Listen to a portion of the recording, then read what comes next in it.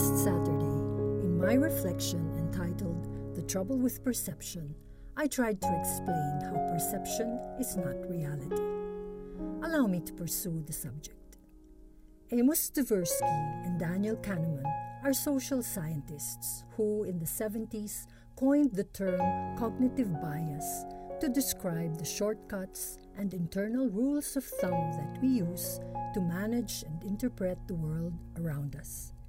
These are our brain's attempts at simplifying information processing to increase our thinking and deciding efficiencies and help us navigate common life situations.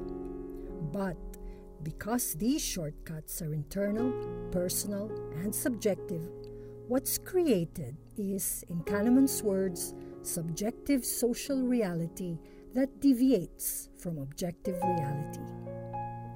This deviation is what I'd like to focus on today. Admittedly, human perceptions lie along wide bands on myriad levels of divergence from reality. For most of us, although perceptions are not exactly the same as objective reality, they come close enough and cause little trouble.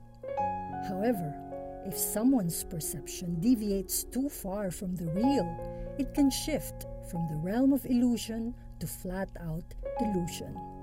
This begs several questions. For instance, what can happen when perceptions diverge too much from reality? How much is too much? What if the world is perceived in a way that is altogether detached from reality? Note that divergence from reality on a personal level is one thing, and perception variances among individuals in a population is another thing altogether. Imagine the consequences when substantial disconnects between perception and reality abound, not just for individuals, but for the whole of society. In a population where individuals and even entire groups have perceptions that are so far apart, how can common ground be found? Such divides create conflict, hamper progress, make consensus difficult. Hostility, exclusion, even fanaticism and violence are not far behind.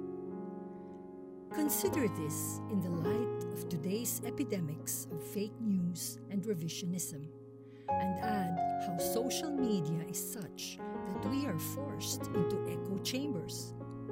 In bubbles where perceptions are delusional, Joseph Goebbels' infamous quote comes to mind: "Repeat a lie often enough, and it becomes the truth." Like I said last week, trouble. How can we avoid delusion hijack? How can we improve congruence between perceptions and reality? Here are some tips provided by the University of San Francisco's Jim Taylor, PhD. First, know yourself. If you can recognize the distortions within you, you can better ground your perceptions in reality rather than the other way around. Second, you can be wrong. So instead of holding on to your perceptions too tightly, test them. Do they hold up under the microscope of reality? Next, seek out validation from experts and credible others, not just your close contacts, because they likely have similar perceptions to yours. In short, fact check. Fourth, if evidence demands it, be open to modifying your perceptions. And lastly, be respectful of others' perceptions. They may be right. These pointers are powerful because they are psycho-spiritual in essence. Following them makes us grow in virtue. Knowing ourselves is effortful and requires diligence and patience. Accepting that we can be wrong takes humility.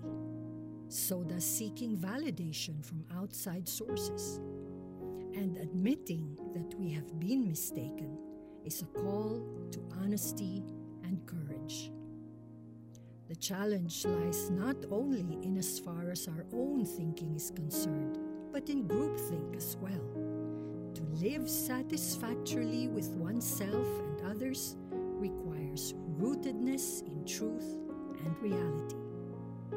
When perceptions and reality align, wellness and wholeness are fostered. We are better able to cope with life and society.